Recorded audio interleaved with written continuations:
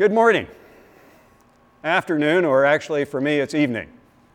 I'm Mark Brown, a longtime member of Grace Community Church, and I'm going to pick it up where I left off on June the 26th, if you happen to watch at that point, and we'll continue looking at Solomon's teaching for his kids from Proverbs 3, 1-10.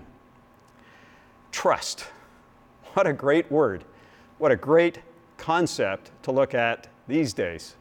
I think about our friends to the south and trust and the battle for the trust of its people these last few months and years. Do you trust politicians? Do you trust Trump or do you trust Biden? Do you trust the police? How about the media? Do you trust ABC, NBC, CBS, CNN, or do you trust Fox News? How about in our own country? Do you trust the Conservatives, the Liberals, the NDP, the Green Party, or our own media, CBC, CTV, the Globe, the Star, the National Post? How about our bureaucrats? How about the latest COVID stats or the COVID vaccine? Do I trust doctors? Which doctors do I trust? Of course, everyone trusts in the latest post in their social media. Every day we are putting our trust in someone or something. And I think that's why Solomon made trust a center point in this teaching he gave to his kids 4,000 years ago. Let me begin once again by reading that passage from the NIV, Proverbs 3, 1-10. My son, do not forget my teaching, but keep my commands in your heart. For they will prolong your life many years and bring you peace and prosperity. And here's his teaching. Let love and faithfulness never leave you. Bind them around your neck, write them on the tablet of your heart. Then you will win favor and a good name in the sight of God and man. Trust in the Lord with all your heart and lean not on your own understanding. In all your ways submit to him and he will make your paths straight. Do not be wise in your own eyes. Fear the Lord and shun evil. This will bring health to your body and nourishment to your bones. And honor the Lord with your wealth, with the first fruits of all your crops. Then your barns will be filled to overflowing, and your vats will brim over with new wine. Solomon said to his children that if they learn his teaching, they would very likely enjoy a life of peace and prosperity, a long life of peace and prosperity. And that was a question that I asked in our first message a couple of months ago based on Solomon's teaching. Who of us would not want that kind of life, that long, prosperous, peaceful life? Verses 1 and 2, Solomon made the point of listening, learning, applying, and teaching. You know, my parents listened, learned, and applied teaching that led them to be, in my mom's own words, Pharisaical.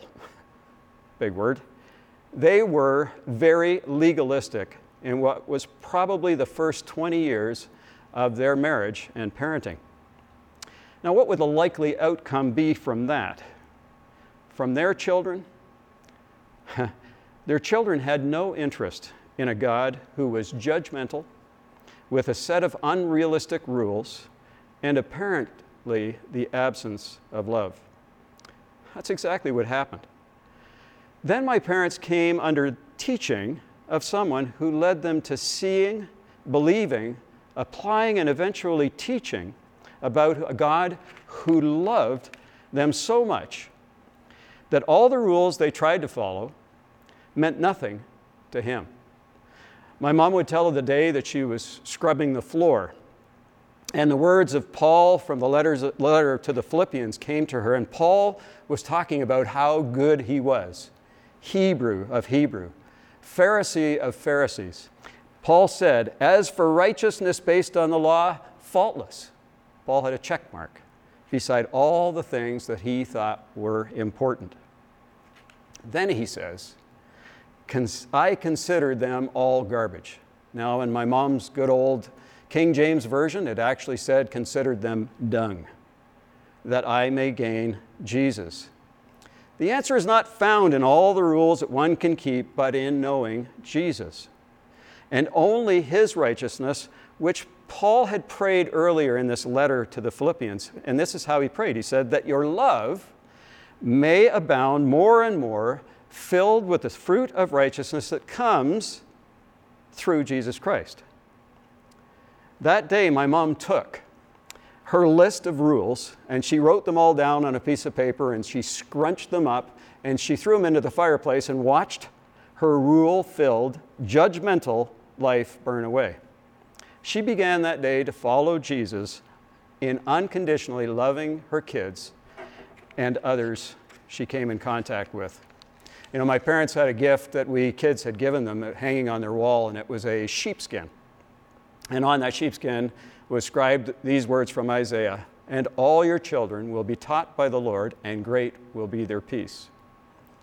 When our parents put themselves in the way of wise teaching, learned from it, applied it, and then eventually taught and modeled it to their children, you know, all of their kids came back to the feet of the God that brought my parents peace and brought peace to the kids.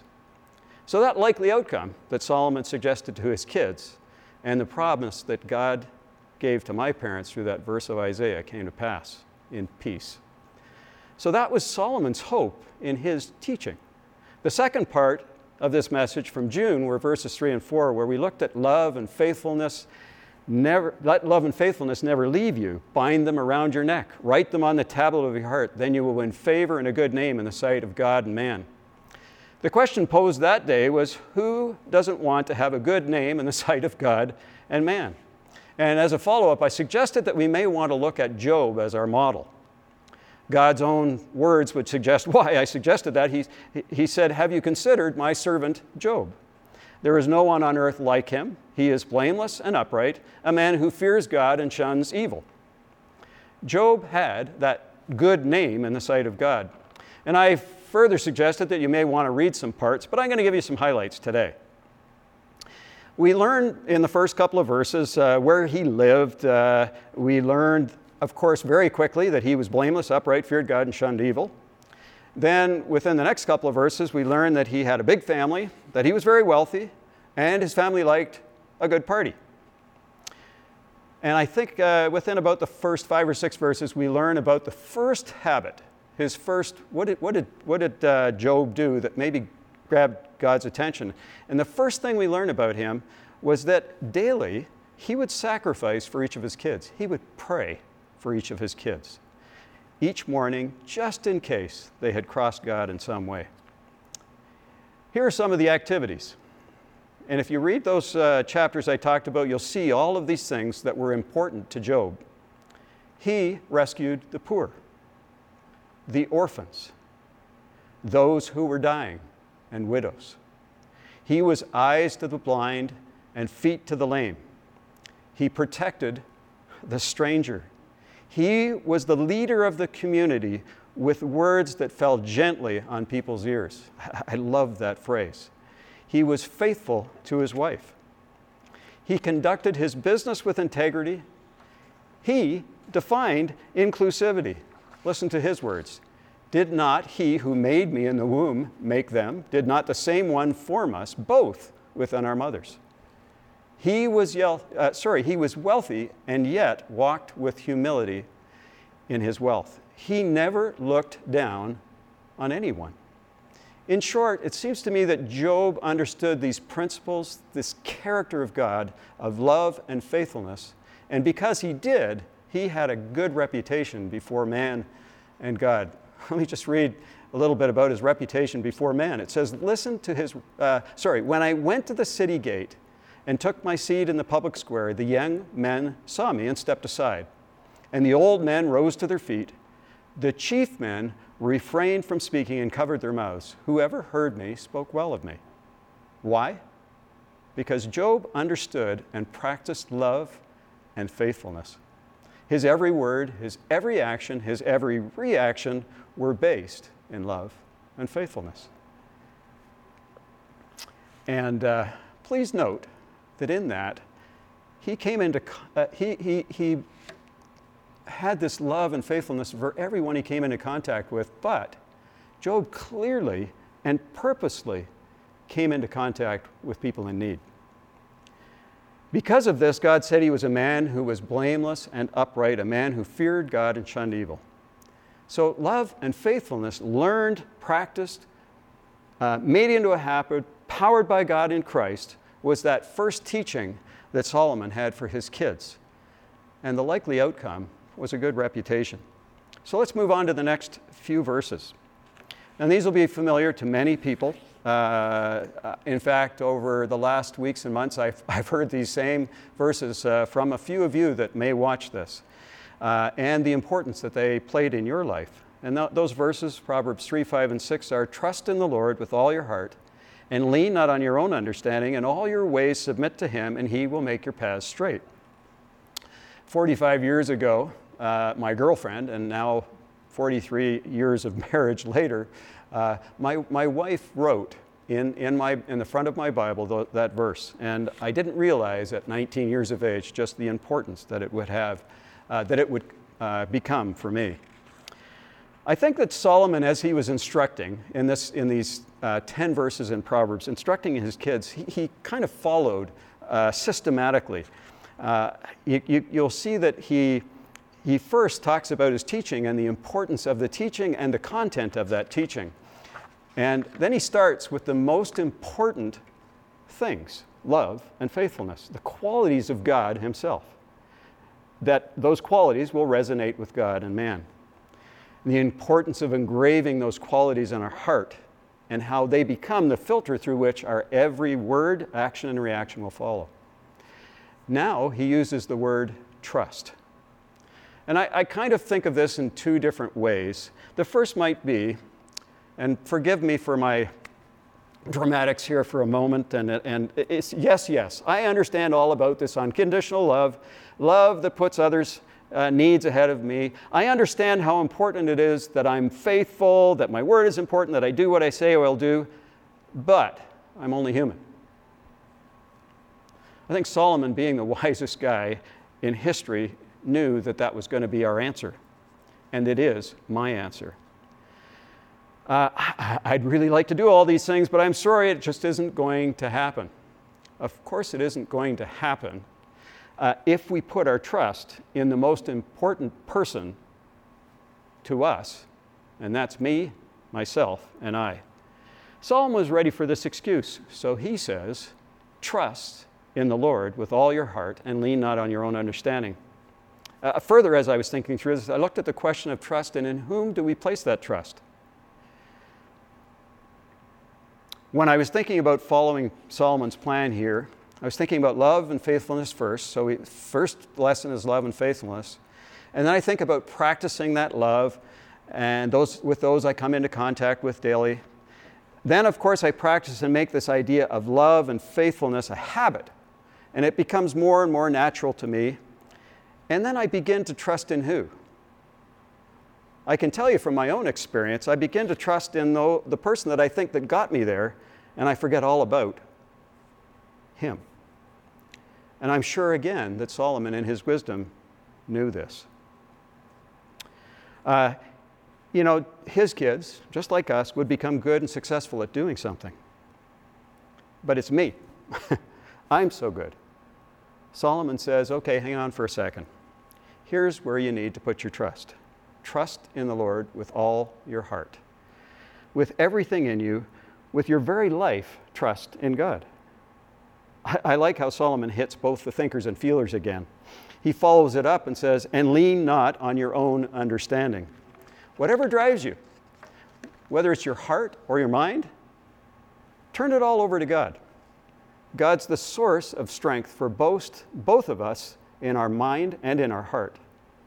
Okay, so my life is great, my marriage is great, the kids are behaving most of the time, my job is okay most of the time, we have some good friends, a roof over our head, a food on the table. In whom do I trust? Me. Well, let's add a negative into that summary. My marriage is only so-so, and whom do I trust? Is it me? Even sickness can invade, and in whom do I trust? But it could be me, but it's probably a doctor. I think Solomon wants us to understand and get to this point that we kind of figure out that love and faithfulness thing, And then we need to trust in the Lord with all our heart, no matter what the circumstances, whether they're awesome or not. You know, I think a lot of us come to God when things are not so awesome, but it's when they're awesome or not. It's trust in the Lord with all your heart. And stop trying to figure it out for yourself. Now, of course, Solomon ups the ante and he says, in all your ways, submit to him. This does not get any easier. We start trusting in me, which is pretty simple, because if I do, then I don't depend on anybody else to mess things up for me. And now you want me to put my confidence in an unseen God, forget about using the mind that he gave me to figure things out, and you want me to submit everything to him. And Solomon's answer to that, to all of this drama, is yes. And then it's so easy to say, but now, how do I put that into practice? What's the how? And I, this systematic thought process for Solomon is, I could just see him talking to his kids and saying, okay, go back to the beginning. Put yourself in the position of wise teaching. Ask the old man. The old man may be as simple as opening your Bible. Turn to Jesus and his words in the gospel. If you're going to start with your Bible anywhere, at any time, start reading Matthew and look at the words of Jesus. You know, only the second phrase recorded by Matthew in his gospel is this: man shall not live on bread alone, but on every word that comes from the mouth of God. You know, that should be a pretty good clue as to what asking the old man might look like. How about start with the Sermon on the Mount? I think the Sermon on the Mount, the beginning of that is maybe the fourth phrase that's recorded in the book of Matthew. And it starts with, blessed or happy are those who recognize their spiritual poverty, their need for a Savior, their need of Jesus in their life. And it says, for theirs, Jesus says, for theirs is the kingdom of heaven. And the next thing is, blessed or happy are those who are truly sorry, who seek forgiveness, who have a heart deeply reaching out to others first, for they will find comfort. I could go on. But we've already learned, just in that few phrases, we learned the importance of Jesus' words. First, we can't really live without them. Second, when we truly recognize our need of him, there's a kingdom waiting for us. And I'd suggest that kingdom starts here and now. And then if you're looking for comfort in your life, he says, try forgiveness on for size. And that covers only the first few words of Jesus, God in the flesh, recorded in the book of Matthew. Or the old man may be putting herself, as my parents did, in front of wise teaching. And may I strongly suggest that this teaching should always be tested against Scripture. If something being taught contradicts that command of Jesus to love unconditionally, non-judgmentally, then I'd question that teaching.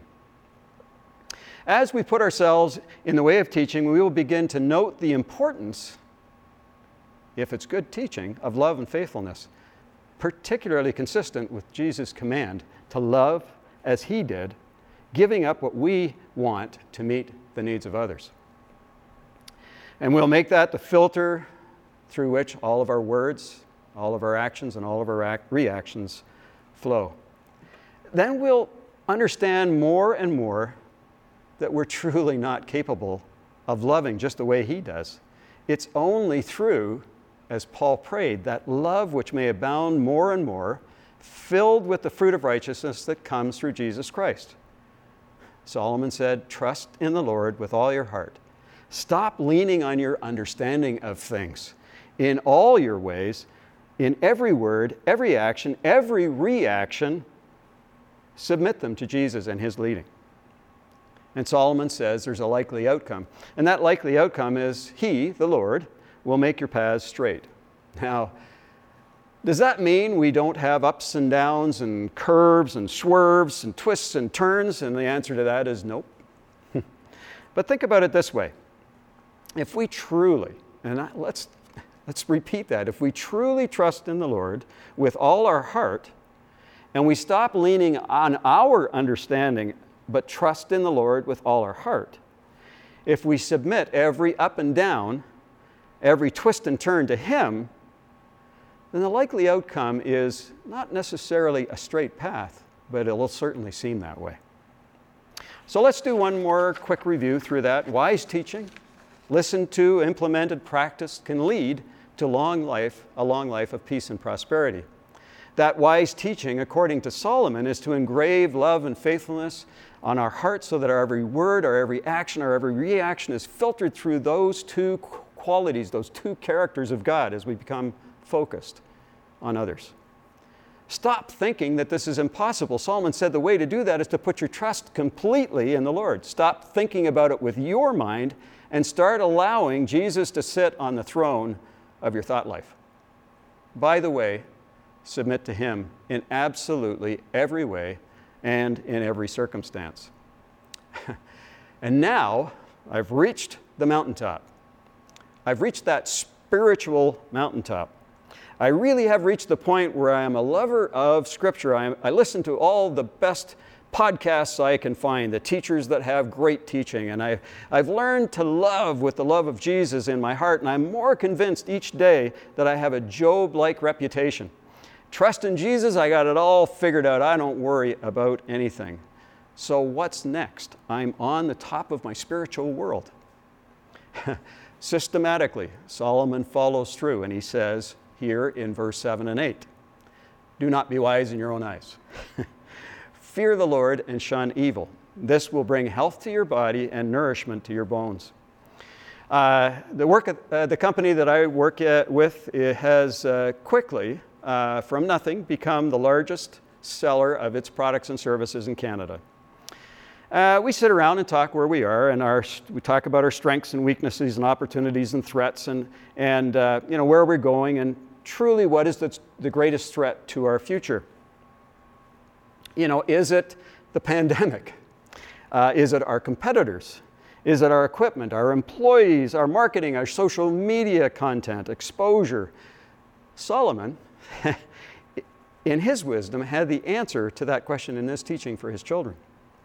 You do all the learning, you can do all the practice, you can become proficient at it, and even become good at trusting the Lord for all things, and stop worrying, and then the worst thing happens.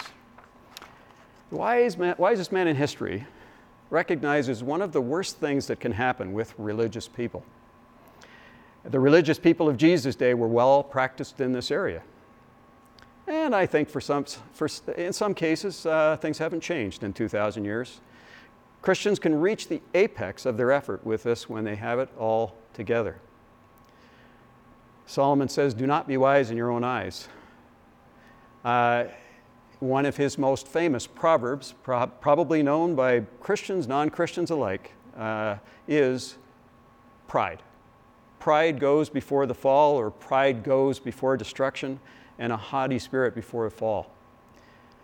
He uses pride in several of the Proverbs, and I just noted a few here, that when pride comes, then comes disgrace. I love this one because this is so true. Where there is strife, there is pride. Or pride brings a person low. Christ followers have a wonderful spot we can get to in our lives when we think we have it all together. And Solomon said, now you can get to that point where you become wise in your own eyes.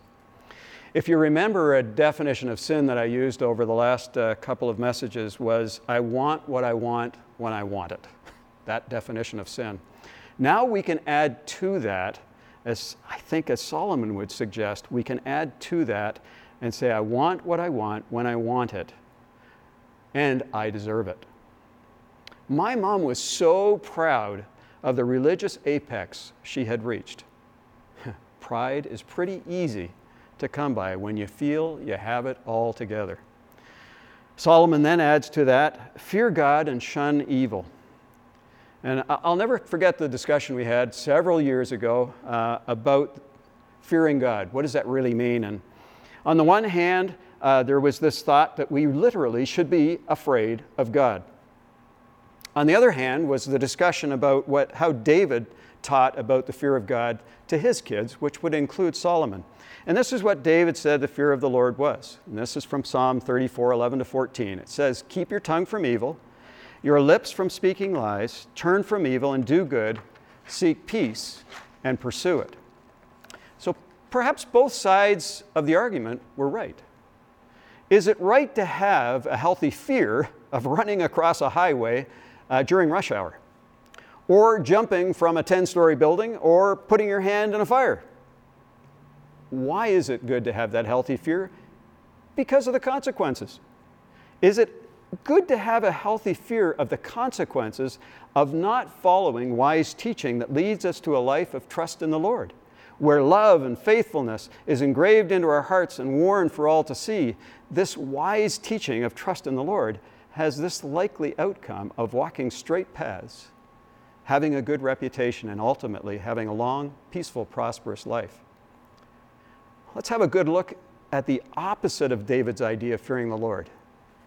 Tongues that spew evil, or language that is anything but full of love and faithfulness, lips that are incapable of truth but only lies, actions that care nothing for others, and get this, they prefer friction and discontent and to rest in it. However you look at it, whether it's a literal fear of God or understanding how David puts this, I think it's all good. I like a little fear of the Lord. Solomon says, early in Proverbs, he says that the fear of the Lord is the beginning of knowledge. Start there and you're on your way to that long life of peace and prosperity. In whom do I trust? My most favorite person? Me? Or do I trust in my social media account? I don't even have one. Solomon suggests that you put your trust in the Lord even when you get to the point of feeling awfully good about yourself. That is when you'll start to have some wisdom. Pride is so destructive, and most of us, Christ follower or not, know that, and we have witnessed when pride takes over. And I become the most important person in my life, and how destructive that can be. Let's go back to the beginning again. Wise teaching, love and faithfulness, powered by Christ with all humility.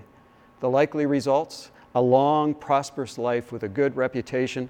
Our road will seem just that much straighter, and we will enjoy healthy relationships.